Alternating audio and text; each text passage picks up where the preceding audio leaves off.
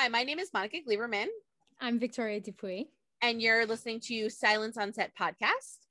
Today's episode is so exciting because the director of the hit Hulu movie Fresh, Mimi Cave, is here, along with two of the film stars, Deo Okene and Jonica Gibbs.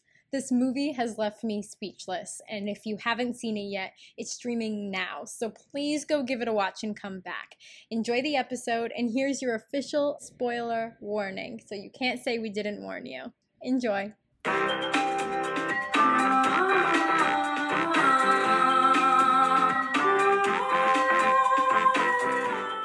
It's nice to meet you. Great to meet you as well.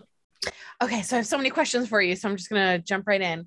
I guess I first wanted to know what kind of drew you to the project, because it's very different than what I've seen some of your other work that you've done. So specifically like 20s and like other things, it's a very different character for you. So I wanted to know kind of how you got involved to begin with. You know, I probably got to give all that due to my agent, Houston Costa. He introduced me to the script. I read it. I thought it was super dope and exciting. And it felt like something my dad would, watch, like just we would go get a blockbuster movie and it would be the type of movie that we would watch together or something like that. And then I did a general meeting with Mimi, fell in love with Mimi. And it was just like, I really want to do this, mainly because the script was super dope. I really related to Molly and thought she was cool. And Lauren Kahn, the writer, had already pre-written her so funny and likable. And also just, I would say like a pillar in the whole storyline in a certain type of way that I really loved. And so, after meeting Mimi through a general meeting, that just sealed the deal. I was like, I really, really would love. And of course, I can't even front having Sebastian Stan as the lead and Daisy Edgar Jones co-leading. I was like, hell yeah, I'm trying to, why not? Yeah, of course, right? I think if anyone sees you're like, yeah, Marvel, hello, look at me, right? Put it in the universe. Exactly. Well, this is coming out, I should let you know, after everyone watches it, because I know it's coming out tomorrow. So okay, cool. So I can talk stuff. freely. Yes. Okay, cool. Well, you can tell I was like, no, it's okay. So I wanted to talk about, I love your character, Molly, because I feel I was talking earlier about this, in most like horror movies, even though I kind of consider this a little bit of a genre bending film, but in horror movies, most of the time, I feel like the women characters are portrayed kind of stupid, like just for lack of a better term, right? Like we're the ones that are falling. We're the ones that you're like, no, don't go behind the door. Like we're always like yelling. Your character starts off with total concern. I feel like total like red flags are going up, and I feel like your character starts that way right away, even kind of maybe before the audience starts thinking there might be something odd. So what was it like playing, because that's so not your typical kind of woman in a horror movie, which was so nice. So what kind of like drew you into Molly, and the fact that she's so concerned right away? Instantly she starts seeing the red flags that maybe Daisy's character doesn't see. Well, honestly, that's what I loved about Molly and related to Molly the most, was because you think common sense is common, but most of the time it's not, and my mom and I are both Aries. So a lot of times we just think that people should think the way we do, and like they should just know better, but so Molly gives me Aries energy. She speaks her mind. She's like blunt, but it's funny, it's like it didn't like, dang, that was the truth, but it didn't hurt my feelings, what I'm saying, that type of thing. And I think her intuition is just high, the way Lauren wrote the character. These two characters are so close and they know each other so well, and their friendship is so distinct that they can feel things for each other that I think like maybe they haven't felt for themselves yet. And they can, in a world where we've heard all the stories, I think it would be easy for a character to be like, you got picked up by a guy in the grocery store and you just going on a trip. Like, it's just like all these things that could turn into something that, you as a friend, especially with Noah not having much family and things of that nature. I think that Molly definitely, it felt like from my perspective, Molly has taken on this role of like a family member, and also like, who's gonna tell it to you like better than your family? You know, you may not want to receive it, but you know, when a friend transitions into being more like a family member, I think that they can decipher things and have intuitive feelings for you that are deeper than just your average friendship. So I think that's what Molly was honing in on. Like, I see you, girl, trying to go outside your box and comfort zone, but it's feeling a little like you need to go back. So yeah. I know, and you're so good in it. And thank you. When Molly sees the red flags, I the way the movie is structured, it starts off, and I didn't even realize that the credits didn't even play. Like, I was like so invested. So like that was, and obviously I watch everything, right? Because I have to integrate all these and screen all these things. That was the first time that I was like, wait a minute. Right. Wait, what's happening? Because you don't even see the credit. And then I remember looking at the time on the bottom of the screener. I saw it for Sundance. And at the bottom, we were like 30 minutes in. And I was like, I went 30 minutes without even realizing that they didn't even show like the movie title. Right. And then, it veers so far in a different direction, basically relatively soon after that title appears. Yeah. So I was like, what am I watching? And your character, I related to so much, because I feel like Molly could have just looked some stuff up, thought it was weird, got some weird messages. She's texting her. Maybe it seems a little odd, the messages she's getting back. Could have just stopped there. Yeah. But goes like next level to like go to his house, and like your character kind of brings us to even like the next level crazy of what's happening in this film by seeing that he has a family and things that like we don't know and we're kind of finding out with you. So how do you build her from where you start off and you're like, I'm interested, I'm kind of worried about my friend, to a point where you're going to his house, to then where you're sending a map going, listen, if something goes wrong, this is where I'm going to be? Like, how do you build that arc? Well, I would assume I just kind of went into it with the conceptualization of the character and their relationship, in terms of like, Noah doesn't have any family. So if not me, it ain't gonna be her mother or her father, because they're not in the picture, And so I think Molly was like, I have to step up to take. And the thing is, I related to that situation so much because I have a best friend that I consider my confidant. I don't have a biological sister, but she is my sister. And same situation. If I thought she was in trouble, or something awry going on, I would waste no time. I probably would go to the police first, but I also would do my own personal investigating. I wouldn't go straight to their house without any notification of the police, because somebody need to know where I'm at. However, I definitely related to seeking the truth to the extent of putting yourself potentially in danger, and that I've experienced that type of friendship. I know that type of friendship. So it didn't feel far-fetched to me that she would go out of her way to do those things.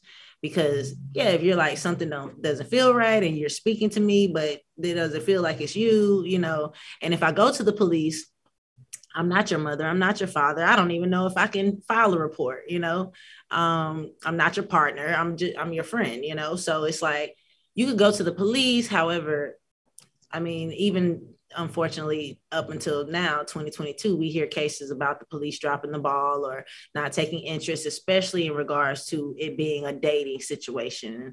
Unfortunately, some people may put this assumption that these people put themselves in that predicament, or that they, I think that the empathy for those type of situations is just different, unfortunately, because you should be able to date safely without the worry of somebody kidnapping you or harming you in some type of way, and without being judged because you were dating. So I completely related and understood like why she would forego seeking help from the police and be like, hey, I just figured out a clue on my own. I'm just going to go do my own investigation.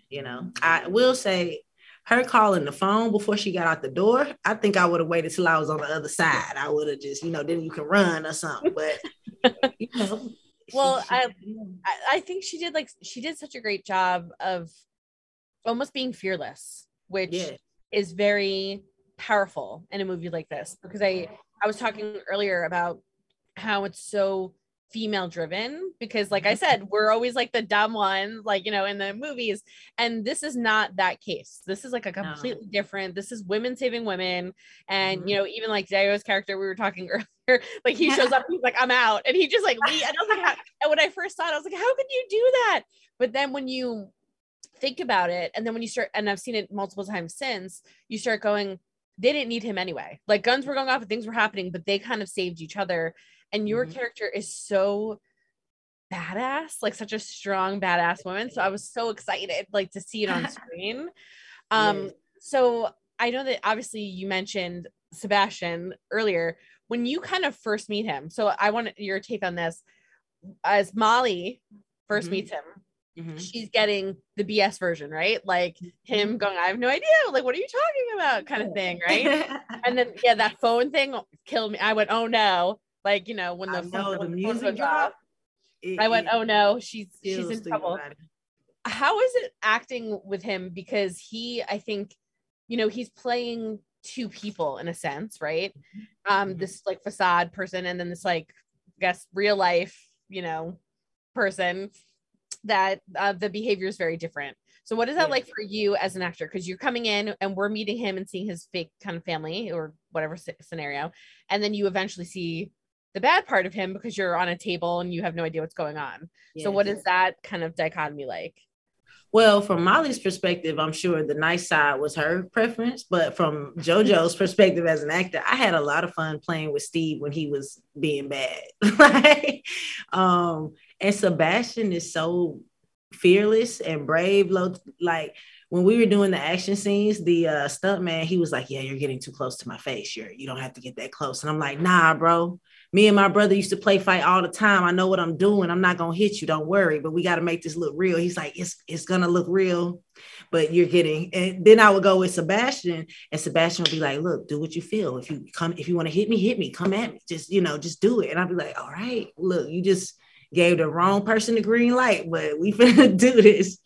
And so it was freeing. It was like, you know, when we did the scene at their house, we were all in the garage chatting, and then we would go and do the scene. And it was the most realistic, natural scene, you know, that felt. And then you switch to, I'm fighting you and we're doing, you know what I'm saying? And I'm trying to live, and, you know, and like, you're the ultimate enemy because you're trying to kill me. So yeah, everything was shot on different days. So the transition wasn't tough. However, I do think Sebastian did an incredible job, really distinctually depicting the different versions of this character. And so it made it really fun what was great was that we did the scene in the house before we started doing the physical stuff. So I could recall on that moment as a character and as an actress and be like, yeah, you did do that. You did. Like, I did come over and peacefully ask you some questions and y'all hit me over the head. And now I'm locked up in this dungeon, you know, like, so it really added to the emotion, I think, in the moment of acting those scenes out when we were trying to escape, and, you know, and the ending and stuff like that. But he did an amazing job depicting those characters. Well, I thought you guys were so good because when you first meet him, you're in a house, semi kind of see a kitchen, you know, versus the end where you're in a kitchen and the three of you are literally fighting for your lives, you know, and kind of all attacking him to ultimately, you know, outside. And so I know, like, the process to me must seem like amazing as an actor. You're running in the woods, you're supposed to be injured. You guys are all attacking him in a kitchen. There's blood being used everywhere. Yeah. So is that like really difficult to get into character, or was it easier because, like you said, you did some scenes earlier, so it kind of feels like it's almost you like that is going through it? Yeah, I think I was kind of like playing off of the emotion of the previous scenes, and, you know, realizing like, yeah, y'all kidnapped me, and, you know, I'm mad about it. That's not okay. That wasn't cool. But I did take some tips from Daisy. Daisy and Sebastian would do like little exercises before we got ready to start, and it was really cold outside. I ain't gonna lie. I was more so like, I'm gonna just try to stay warm.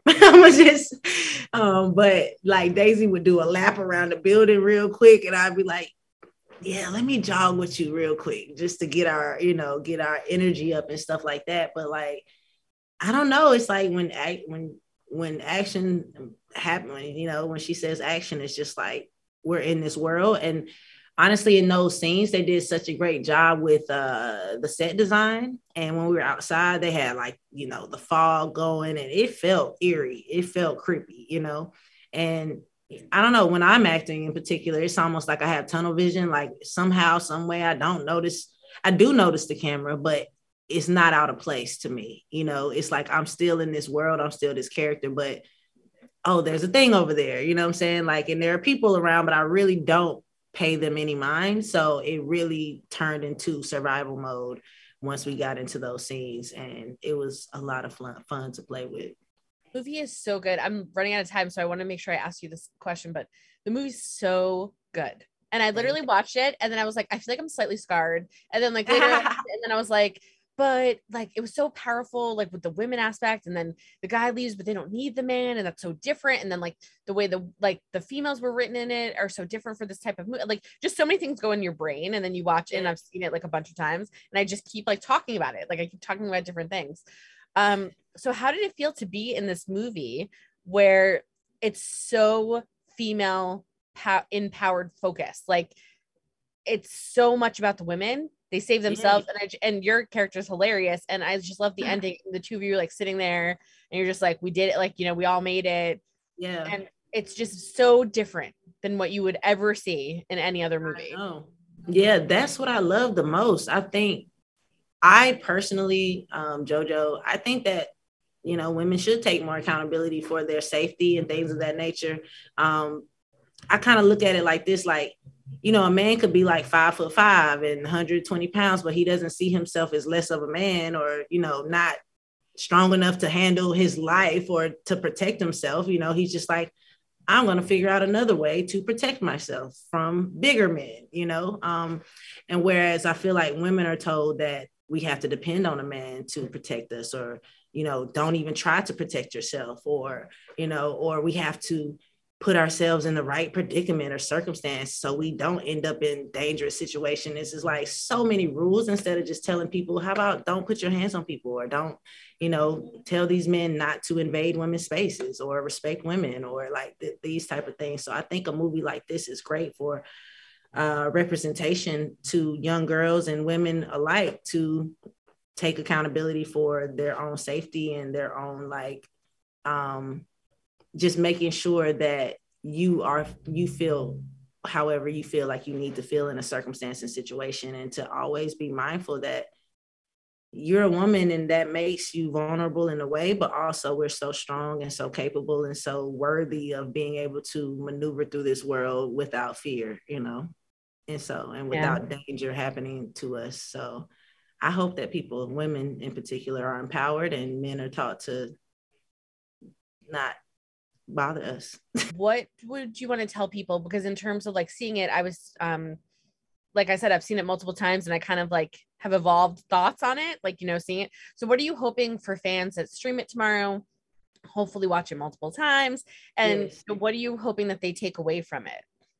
I hope that it's a later experience. I think that if you're a true fan of film, then you'll get the depth of how amazing this film is in terms of the cinematography, the design, like the way Mimi put together the editing, even down to like the credits not coming in until about 30 minutes in, the way that it starts off as a comedy kind of to a degree, and then it makes a distinct change in tone. And like you said, it's something I don't think I've ever seen before. I know I've never seen it before, because like you said, it's a movie where women are the ones that are being empowered and empowering themselves and taking ownership of saving themselves. And also I love the way they put it together, because it's not gruesome or gory. We didn't need to see women being raped and stuff like that, but the point is across in different ways, like showing the meat coming through the grinder. Like you can still feel the effectiveness of the cinematography and the way that they depict different things without showing women being objectified or abused. in any type of way. And I think I know they did a really incredible job evoking the right emotions for a thriller / scary movie / comedy at sometimes, without being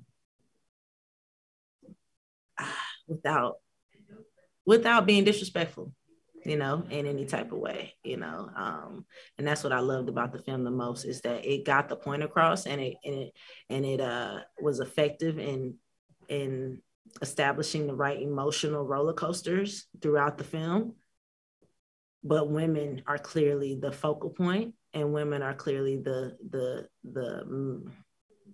sense in it all, what makes sense, like in the heroes, and I think that's just in general in the world. Aren't women the heroes in general? Like we supply the earth. So without us, there would be no earth.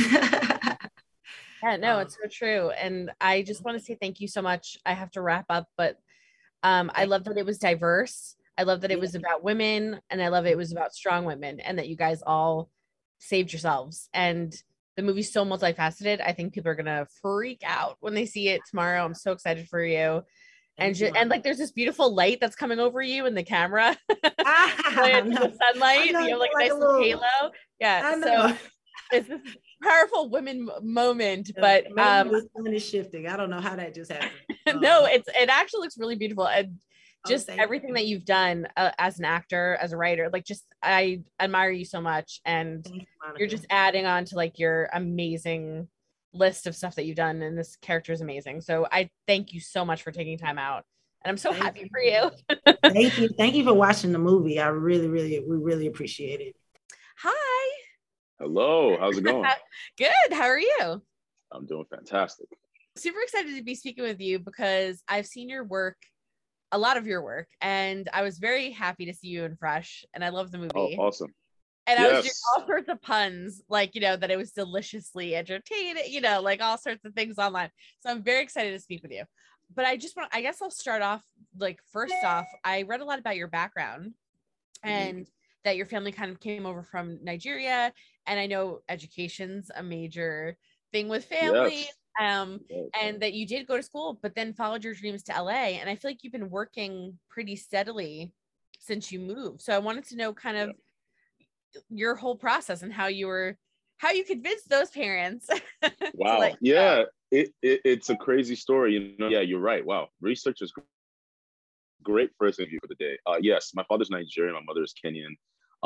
They actually met in America in the 70s, like in 74, 75. They went to college together. So they met, both being international students from outside the country. They met and fell in love, as you do, and then eventually moved back to Nigeria. So I was born in Nigeria, and all my sisters and my brother, everybody were all born in Nigeria. But we grew up looking at my family's albums, and we wanted their college experience. We wanted to come to America. And I mean, the American dream, I got to say it's under attack right now. But when I was growing up in the 90s, it was a very fresh ideal. You know what I mean? So, we wanted to come to America. We wanted to go to school here. Number one, it's just a better education system than Nigeria, where I grew up. And so my sort of to come to school here. So yeah, we came here for academics.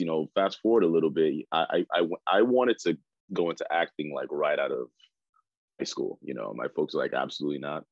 We have you till college. After college, you do whatever you want to do. So for me, college is really like a plan B, in case acting didn't work out, I had something to fall back on. So yeah, I graduated with a degree in visual communications design, accounting, with a minor. Yeah, I saw that degree and I went, he just did it to please the parents. Honestly, but it was crazy because I wanted something that would end up being as close to filmmaking as possible. So, but felt like a real job. So visual communication design. I mean, you could go into graphic design is essentially what I wanted to go into, and I felt like I could probably use that and get into CalArts and then work for Pixar or something. Like that was kind of like my dream. That was what would have happened. Get into entertainment some way. Yeah, in some way, and I had a really great internship. Look, I had an internship at this company called Ogilvy and Matherson, and they have incredible clients like IBM and Coca-Cola. And so you would get to sit sessions for marketing for these companies, and you'd have to hire actors to do the commercials, and so it was kind of, I felt like I was a part of the world somehow of entertainment, you know what I mean? So yeah, so that was the degree. But then when I finally decided I want to really do this thing, acting, I sent my parents an email. I still have the email till today, basically telling them, yeah, I'm gonna quit my job. I'd just been offered a job at Apple, actually, randomly. And I was like, no, I'm gonna quit my job and move out to LA and be a broke actor for a while, and hopefully something comes of it. And to my parents' credit, they kind of said, all right, cool, we'll give you a year. And I was like, it doesn't happen like 7 years to be an overnight success. But I said, hey, look, I'll take what I could get. So they gave me a year, and man, I stumbled upon literally the lottery of lottery. I found my way in the first Hunger Games movie, and that kind of has been a snowball. I've luckily been able to be a working actor since then. But yeah, that the serendipity of events that led me to my current manager now. Shout out to Connor Kasui, which eventually led me to auditioning for Gary Ross to be in the Hunger Games, and then getting that, and then like 3 months later, I'm looking Jennifer Lawrence in the eyeballs, and like, so that all happened literally in a year. I think I moved to LA February of 2010, and then March of 2011, I got cast in the movie, and then that summer we were filming in North Carolina, and then it comes out in 2012. So that was very expedited. Then I was a broke actor for years after that, for a little while. Because you go, oh, I'm set now. This is great. I'm in the Hunger Games. It can't get any better than. And yeah, it was like, then the drought came, and then eventually you realize, oh, this industry is ebbs and flows. So that's a long-winded answer, history of how I ended up here. But yeah. No, that's great. And like I said, I was doing a ton of research, and I saw that you've done movies, television, podcast series. Yep. Now another movie that's on a streaming service. Yep. Is there one that you prefer over the other? Are there different ways that you tackle each one because they're so different in terms of how we see them, how we view them, things like that? No, for me, it's all expression. I'm an actor. I'm a vessel. If anything, I think the thing that might slightly change is whose story is it? You know what I mean? I think if you're acting on stage, that's an actor's medium, you know what I mean? Because you're holding the attention of a live audience the whole way through. If anything, you're in strong tandem with the writer. I think film is mostly a director and editor's medium. And so it's for you to come in as a vessel to create options for them, and then voice work. Yeah, I got a chance to do 2 podcast dramas last year, and that was an amazing experience, but that is just pure fun, because you can just go in there and do it as many times as possible. But yeah, once again, I think that's also an editor and a director's medium. But the pressure is off. You know what I mean? You come into work, you don't have to have taken a job in pajamas. You sit there and, because it was during the pandemic, I did those like from home in the middle of the pandemic. It was fun, just wake up and, they gave you a little microphone setup and some sound dampeners for your room, and you just get kind of amazed. So yeah, but yeah, it's all, you want to create something fun. You want to take people on a journey. You know what I mean? You want to, as an actor, stretch yourself. You want to play different things. It's all still the same in that aspect. You know what I mean? But yeah, it's just fun. People should be able to get their entertainment any way they want. How did you end up with the character of Paul in Fresh? Because let me tell you, I thought the movie was hilarious, and then there's obviously there's also like horrifying scenes that happen in it where you're slightly scarred, but your character in particular is so freaking funny. And I want to talk about like some parts of it, and obviously this will come out like after it's streaming, but good. Just to start off with, how did you get kind of attached to it? I got a call from my manager and my agents at UTA. Said, hey, Miss Francine Maisler over there wants you to come in and read for this little part. And it's not the biggest part at all, but it's Adam McKay producing. I said, ooh, yes, please. I'll do anything that he is remotely a part of. And I read the material, and it was just very relaxed. And then there was also a part of it that was like improv. They wanted me to do some improvisation on stuff. I said, oh, that's also fun. So it was honestly one of the most fun auditions. I went in there and I just had a blast doing that audition. I sent in the tape, and And then we get a call and they're like, yeah, you got the part. And then really what sold me on it was after I got the part, I got to read the script, and I just loved it. I just loved the script. I was like, it's not Paul's story at all. You know what I mean? He is definitely in the peripheries of the story, but because I'm the youngest of five. I have three sisters before me and my mom, and I've got nieces, and it's such a, not to sound cliche, but it's such a strong movie for women. You know what I mean? It is to me, it's like the feminist movie done right. And please forgive, I'm not trying to mansplain to anybody, but when I read it, just with the women in my life, I just felt like I want to be a part of something that they can watch and have like a bombastic experience in the theater. You know what I mean? It's one of those type of stories. And so I was like, sign me up, let me do this. And then I got the chance to talk to Mimi Cave, and she broke down why she wanted to tell this story. This is her first film, why she wanted to go this route, and what this movie should mean for women who see it. And I was so on board because I just knew this is exactly what my sisters want to watch. You know what I mean? It's such a empowering experience, you know, and it's fun as well. You know, it's heightened. It's a heightened movie, but it's just a great romp. I think it's just one of those fun movies that you can gather a bunch of people in a room, you know, a dark room, get some popcorn and watch the movie and be loud and scream at the TV, have a, you know, an experience, and then have a real dialogue after the film. I just thought it ticked a bunch of boxes in. And after seeing the movie that Mimi made, I thought she nailed it. Personally, I thought she killed it. I was like, yeah, you got something special here.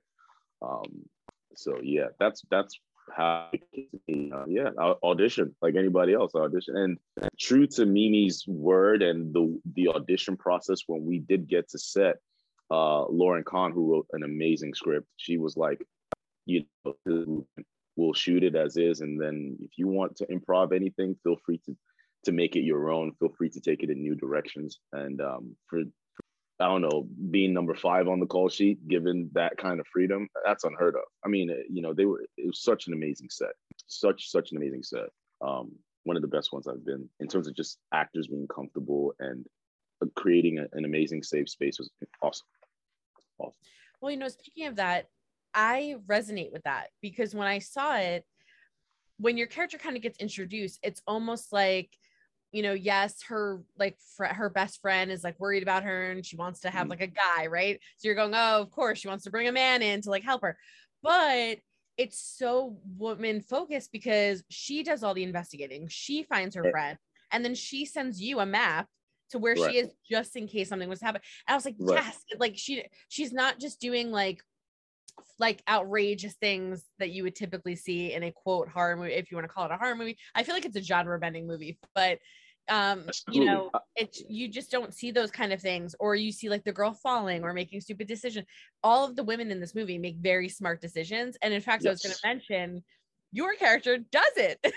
Yeah, he's kind of flipped. Yeah, he's the red herring. You know, I and this was something that Mimi and I spoke about, which was, you know, these women are going to save themselves. They will have agency of their lives. It's not going to go the way you think. It's not a damsel in distress and the nice, lovable bartender guy comes to the rescue. You know what I mean? And I respected that. I love that he's not the hero of the story. These women are the heroes of their story. And I thought that was very important to have that note. And also, like, from a selfish point of view, like, the history of Black people in horror movies, you know, showing up to a haunted situation and hearing something and going, oh, let me investigate further. We don't do that. You know, we show up, you know what I mean? We show up somewhere and hear some shit, I'm out. I'm out. You're not even my girl like that. We kind of used to mess around a little bit in the past, but you know, I'll call you tomorrow. I gotta go. That's what was so funny, because when I'm watching it, like when I saw it for the first time, I saw it at Sundance because I was covering Sundance. So when I saw it, like, oh, thank God, like he's gonna show up, you know, because they're running in the woods. And meanwhile, I did think that in my brain. I was like, these are like badass women, because like she came up with this whole, you know, Daisy's character comes up with this whole plan, figures out a way to get out. She doesn't just leave, she saves her friend, and like it was just so like mind-blowing. And in the midst of like a shootout and running through the woods, I'm like, yes, he's showing up. Like, he's going to save the day. And you literally show up and you're like, I'm out. You hear the I'm out. no. And I remember, I think I like viscerally yelled out loud because I was like, oh my God, like how could you do that? Like this woman needs help. Right. But it does reiterate the fact, I think, one, as a woman, I assume you're gonna save the day because you're the man, right? Right. And so like I remember like yelling, like I was like, I can't believe you're leaving. And then the second thing is obviously the ending, which they do save themselves, which is amazing. But I think your character, although like you said, is not in every single scene, it's so pivotal to telling the story, because without you, we don't have that hopeful he's gonna save the day moment. So like you really make this into a woman's movie, if that makes sense. Yes. So absolutely. Was there a lot of pressure? Like, because I know that you said that, you obviously took the role. There were all these great opportunities connected to it. But then when you read the whole thing, without you, it doesn't become a feminist or like a power for women movie. Absolutely. Then are you like, oh my God. Yes, it's such a, you're right. He's such a small cog, but like it hinges on unknown to the audience. It hinges on him to make it the feminist story. We were very aware of that. You know what I mean? We were very aware of that. I mean, I don't know if I should probably say this, but there were ideas of even killing him off at a certain point to make it definitive, like that this is a women's story. But I think ultimately Mimi and the producer decided, no, we don't have to do that to get that point across. We can have a meta moment where we could speak to why does the Black dude always have to die in the horror movie? Let's flip that trope on its head. And then secondarily, it's to also like, get us out of this narrative of the man coming to save the day. You know what I mean? And it's not to knock on men. They're great guys out there that, but in this specific story, I think what we're trying to highlight is that there are those who participate in abuse. If you're talking about like the Sebastian Stan character or the individuals that purchase the delicacies that he sends to them, or like, the gentleman earlier on in the movie, the first date that she goes on, they're different types of horse blinders that masculinity puts on men. And with Paul's character, it's also a different one, for those who just decide to turn a blind eye. It's almost like if you turn a blind eye to the plight of women in society, you are also part of the problem. So it's exploring all these different, masculine perspectives on, the plight of women in society, and from the toxic masculine to those who turn a blind eye and think just because they don't participate in it, in any way, that they are, for lack of a better term, guilt-free. But it's like, no, if there are injustices happening around you and you are in a position to do something about it, you should do something about it. So that's why the Paul situation is so weirdly simple, but very complex at the same time, in that, he had the opportunity to do something, but then he, decided to just look out for himself. At the same time, we rarely are happy that the Black man isn't killed at the end of the day. It's such a weird combination of things. But this is why I love it, because once it's over, there's a whole other conversation that could be had about the film.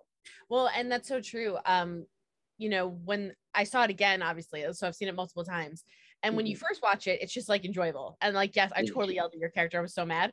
But then like when you start thinking, and then I saw it again, I went, oh my gosh, like they didn't even need him anyway. And like, just everything that you said. And then you start thinking of all those things, like in Scream, they're known to do that, where they go like, I'm a Black guy. Like, I think it was in like the second one. And he was like, Black people don't do this. Like, he's like, I'm out. And he's like, so like all of those things, and even having a diverse cast and a diverse set of women survive, I think brings on all of these conversations. So at first glance, you watch this movie, it's hilarious, it's scarring, but then like you said, you start talking about it and you're just like, man, like that's like really deep, like all the kind of stuff that they showed. So I know I'm like limited on time already. I think I only have a couple of minutes left with you, but I guess I should ask you, after fans see it, I highly recommend seeing it more than once, because like I said, when I first saw it, it was just funny and I was mad.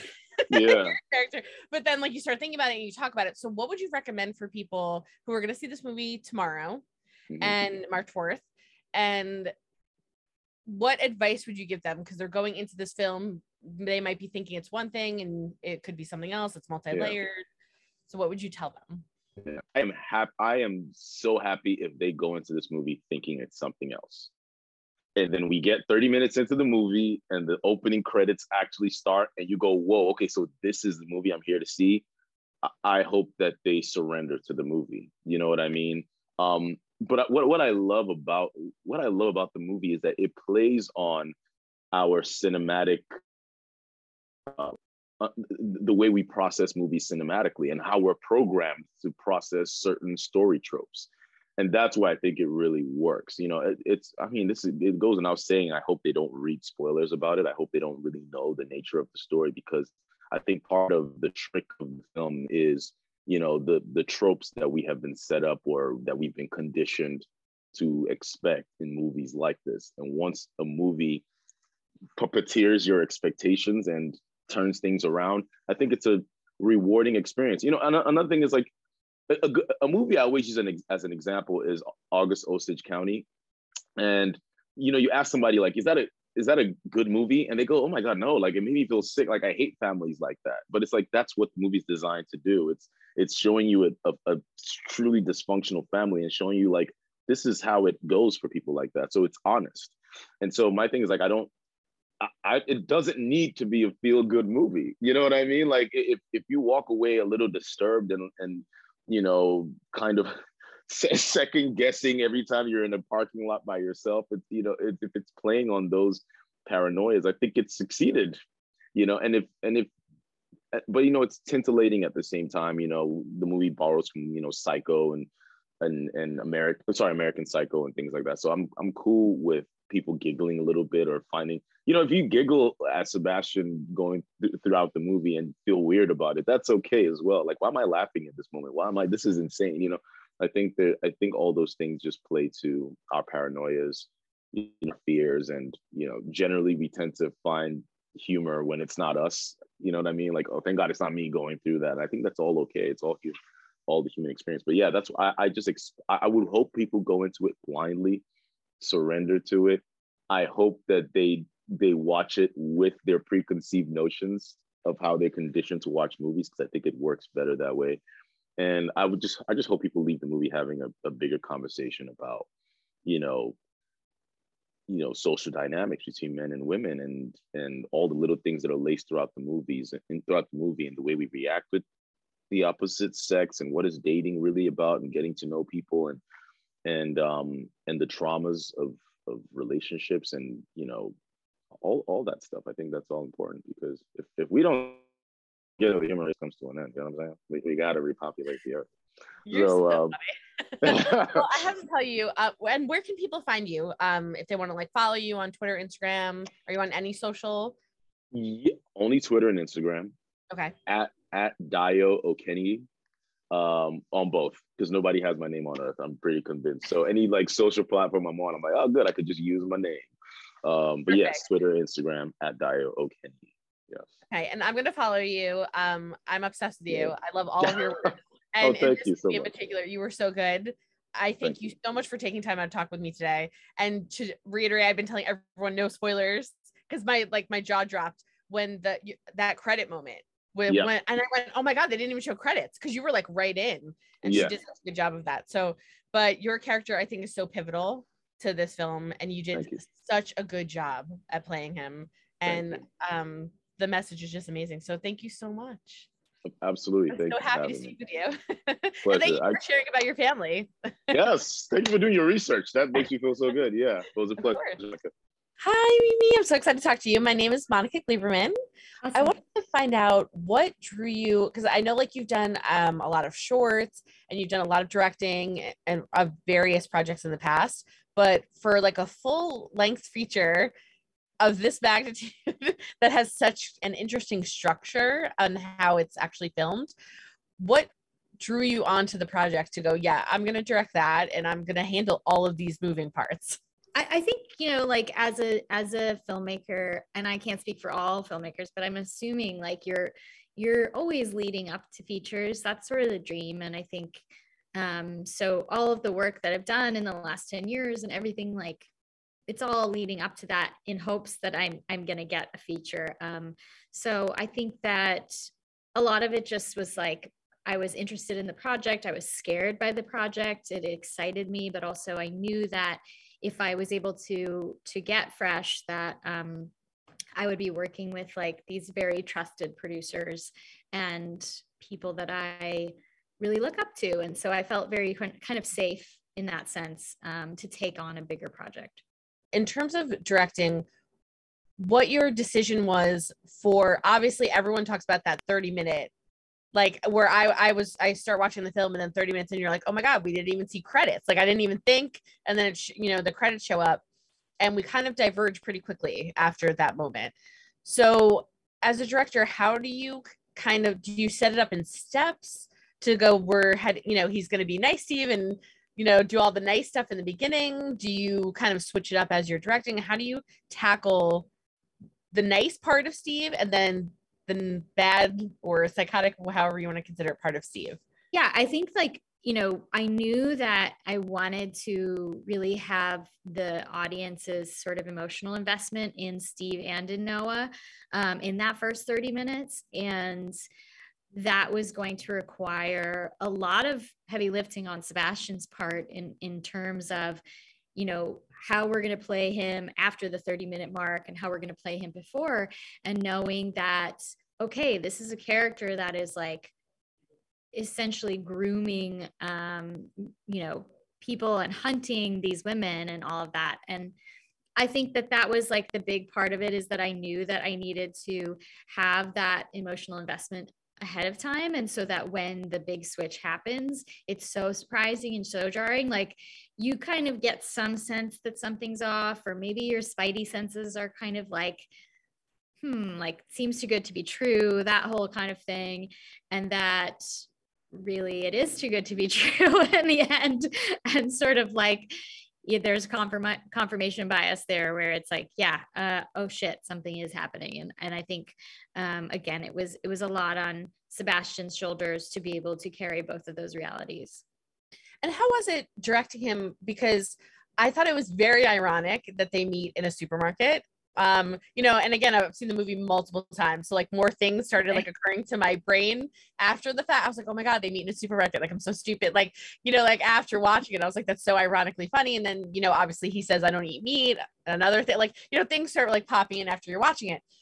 But how is it directing that? Because you do this glorious, like the coloring and the cinematography and the way it looks in the beginning is very different than how when it evolves to the kind of like the more psychotic Steve with the colors and the red and the dark wood and the stuff that we're seeing. The two are very different. And it's almost like, the best way I could describe it is like Queen's Bohemian Rhapsody, where like there's so much mixture in it and you're going, that would never work. And then all it does is work. It's like, it's so perfect. So how is it directing, or did you have to give notes to Sebastian? Because it is very heavy on him for us to fall in love with them. And then for you to believe that he is like a little off kilter later in the movie. Yeah. Sorry. What's the question? So like, how was it in terms of directing him? Because of all of those elements that we see. I mean, very different. He is very committed. He's a very committed actor. Everyone on this project is. And I think that he was, concerned with making sure that his sort of portrayal of this type of person wasn't copying something that's been done in another film. And what you realize is that's difficult, because a lot of the sort of tropes and stereotypes of psychopaths or serial killers come from a place of like realness. There's certain qualities those people have. And so the portrayals are very true to that. But how do we do something that is unique to Steve and unique to Sebastian's portrayal of this person? And I think that he and I, like, he did a ton of research and talked to criminal psychologists, and he and I would go back and forth, for months of just like little different ideas of backstory and decision, and writing up a full backstory of him, and kind of like being like, okay, here's our Bible. And so it was a constant conversation through shooting, and always trying to find sort of like his version and where to go a little bigger in the performance and where to pull back. And I think, you know, he relied on me to give him that feedback to make sure that it was balanced correctly. And like, speaking of balance, how did you decide when to input the music? Because obviously there's dancing in like the happy beginning version, and then there's kind of like sadistic dancing later in the movie, and it was so musical.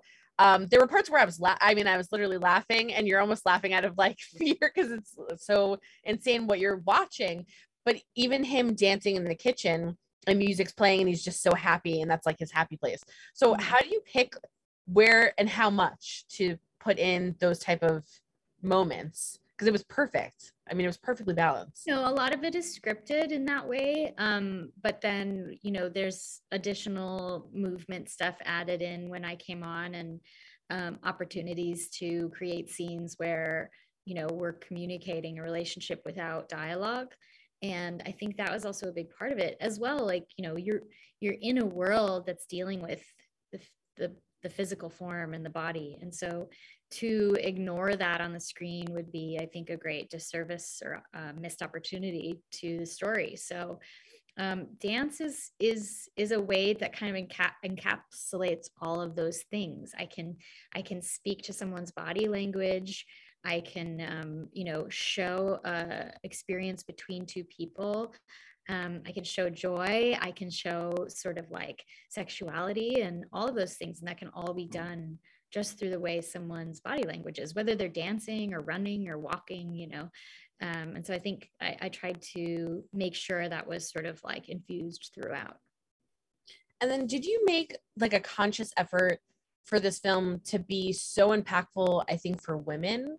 Because I've said it in other interviews, I think I've said it twice or three times now, that this movie is so, and I think you don't think of it right away, but when you're watching it and you know, like Deo's character shows up and then leaves, he's like, forget this, I'm out. And he leaves.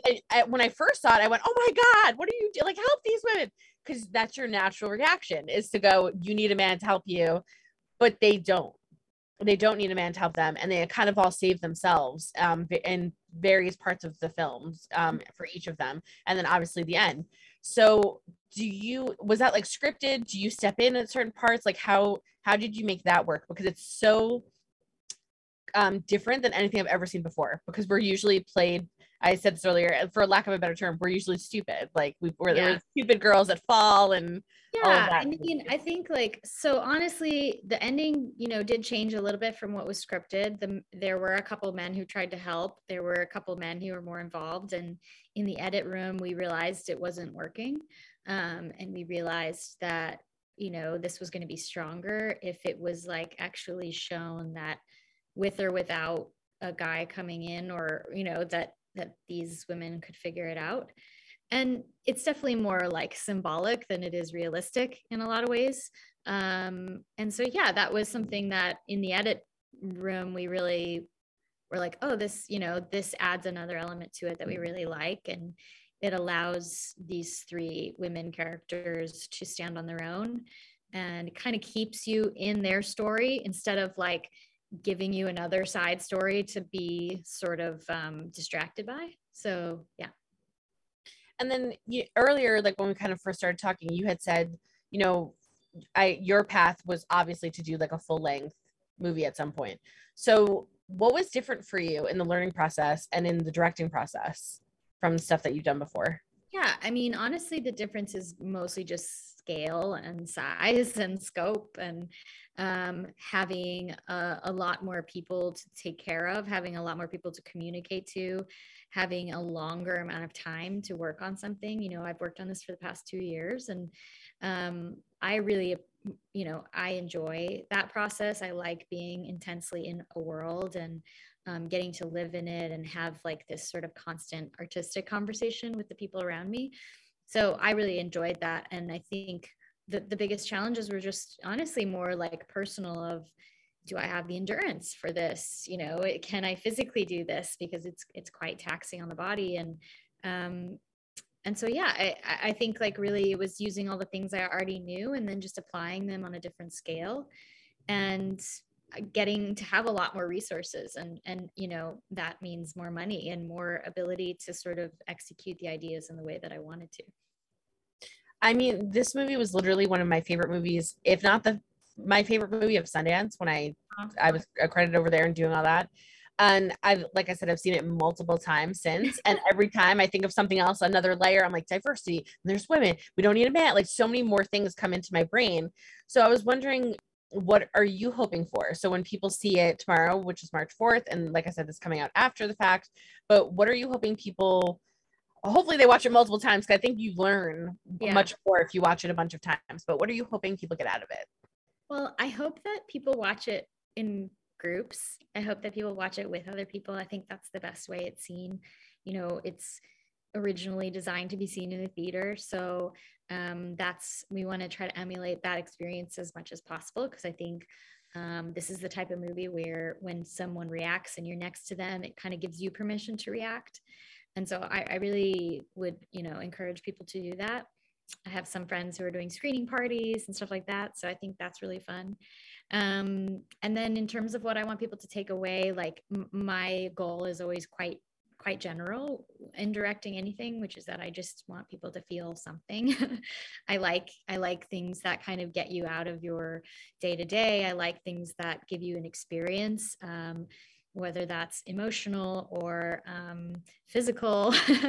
With this one, I think, you know, it's just an opportunity to like give someone an experience that hopefully they are thinking about for a few days after.